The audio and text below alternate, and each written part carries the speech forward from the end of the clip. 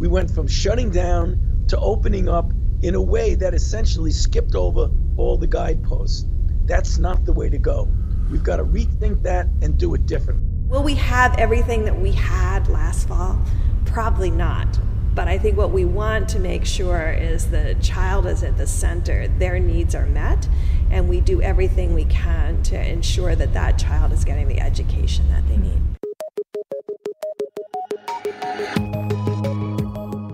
The rush for students to return to school this fall amid the pandemic is becoming more pressing as we fly through the summer months. Welcome to our ABC 10 News Coronavirus Impact Podcast. I'm Ben Higgins, and we're looking at the different ways the ongoing pandemic is having an effect on our community. Dr. Deborah Birx shared insight into how the CDC is shaping its guidelines for school reopenings. She said there are many options laid out since all schools will face different challenges. For example, some schools may be able to hold classes outdoors while others section off large gyms. She said the biggest challenge is figuring out how to best test school-age children for the virus. In just a moment, we'll talk to a representative from the San Diego County Office of Education about the plans currently being discussed locally. But first, here are some of the top coronavirus headlines for Thursday, July 9th. 560 new cases of COVID-19 were reported today in San Diego County, bringing the total to 18,402. The 14-day rolling average for positive tests is now 6%. 9 new deaths were also reported to bring that total to 415. And as coronavirus numbers rise in San Diego, we're also seeing more people needing to be hospitalized. County says 11% of positive tests have required hospitalization. Dr. Salam Yatuma has been on the front lines at Sharp Grossmont Hospital since the beginning of the pandemic. He says they're now seeing more young people being treated at hospitals for COVID-19. This impression of that the pandemic is over and people started going out, doing things they used to do 6 months ago. But that's unfortunately not the case. Doctors say with the flu season right around the corner, it's especially important for people to follow the county health guidelines. A group of local leaders wants the governor to give county health officials the power to decide which businesses should be closed and which should be allowed to reopen. ABC 10 News reporter Marie Coronel looks at the argument being put forward by a trio of local politicians. County Supervisors Kristen Gaspar, Jim Desmond, and Councilmember Chris Cate sent this letter to Governor Newsom, where they say in part, the statewide one-size-fits-all approach to closing entire business sectors is misguided, as evidenced by the many sectors in San Diego forced to close their doors again, despite not having contributed at all to the rise in local cases. Today, we're adding 3 new counties. Monday, the governor ordered counties, including San Diego, that have been on the coronavirus watch list to shut down bars and close indoor businesses, forcing many to scramble and transition to outdoor operations, leaving others with the decision to shut their doors again in just a matter of months. Supervisor Jim Desmond says these closures should be treated by a case-by-case basis. We can make more of a surgical adjustment, be using a scalpel than a grenade.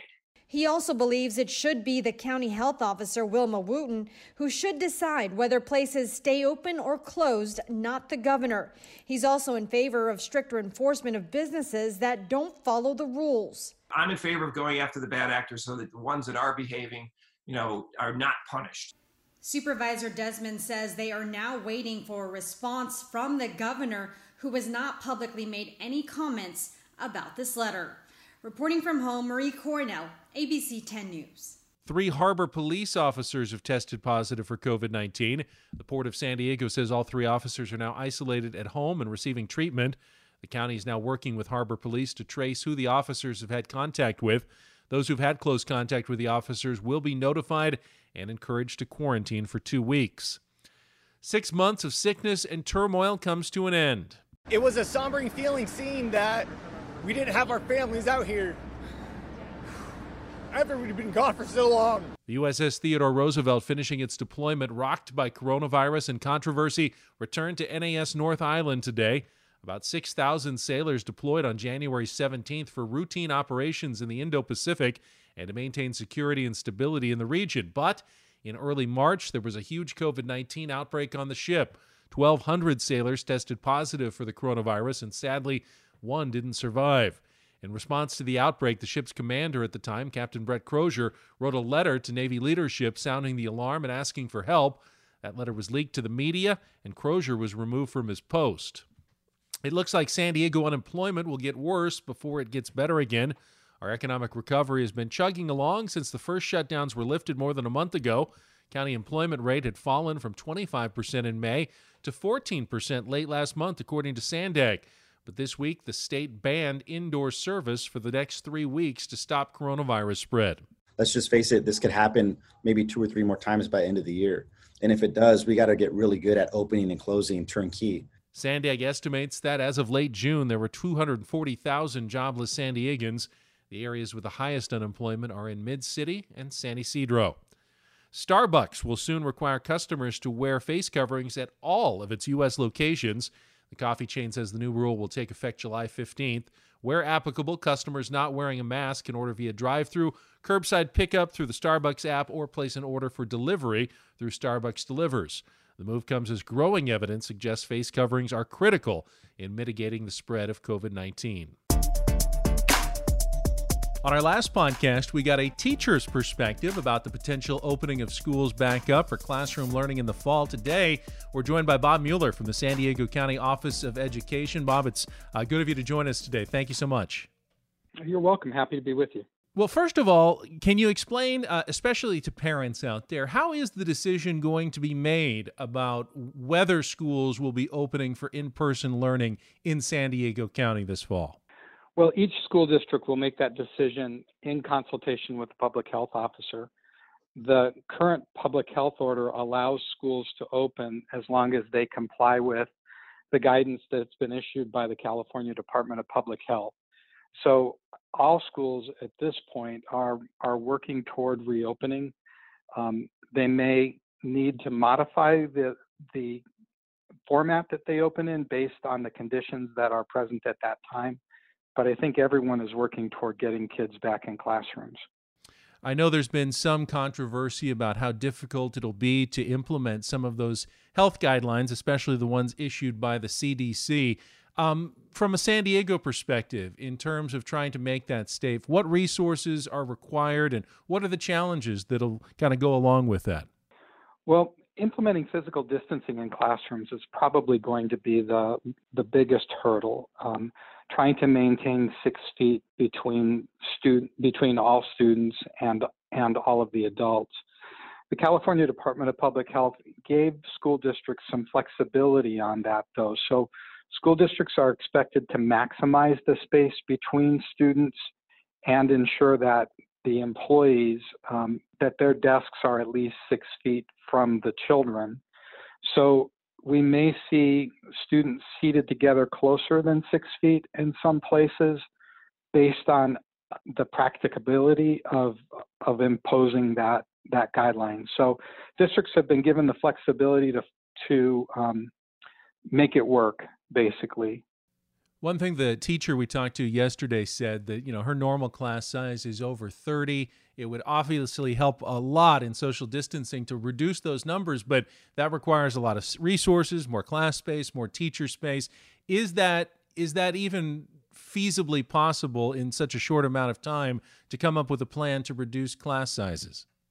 Reducing class sizes is a very expensive undertaking. In most places, I doubt that school districts could swing it financially.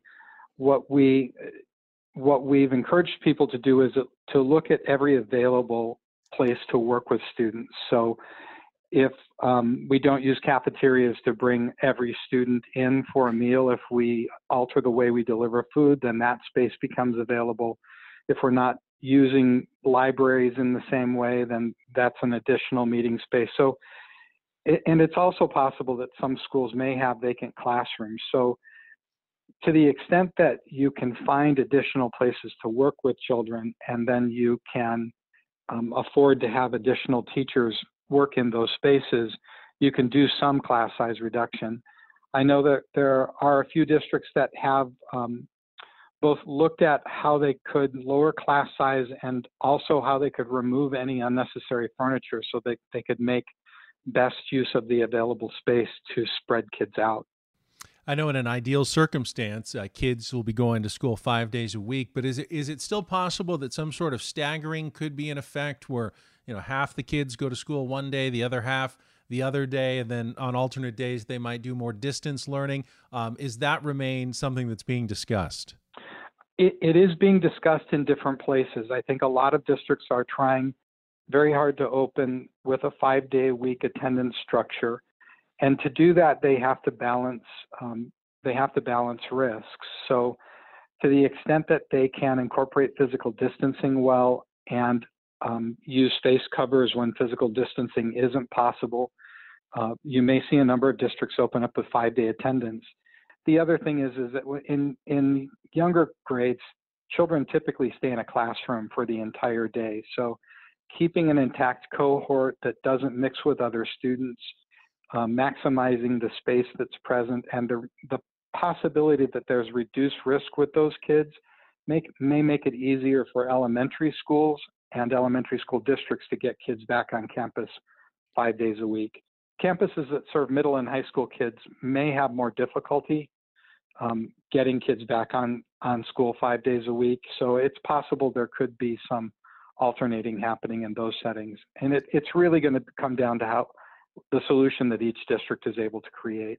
Bob Mueller from the San Diego County Office of Education. Really appreciate your time on a tough subject. I know everyone's working hard on trying to figure it out, though. Thank you so much. You're welcome. We're also seeing more good news as the process of rebounding from the pandemic continues.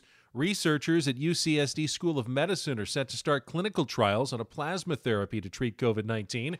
The plasma treatment involves infusing patients with antibodies from the blood of donors who have successfully recovered from the virus. The hope is that it will boost the patient's immune systems, shortening the length and reducing the severity of the disease. The trial, which begins Monday, is part of a larger national effort by the FDA. San Diego still faces a long road to recovery even after the pandemic subsides.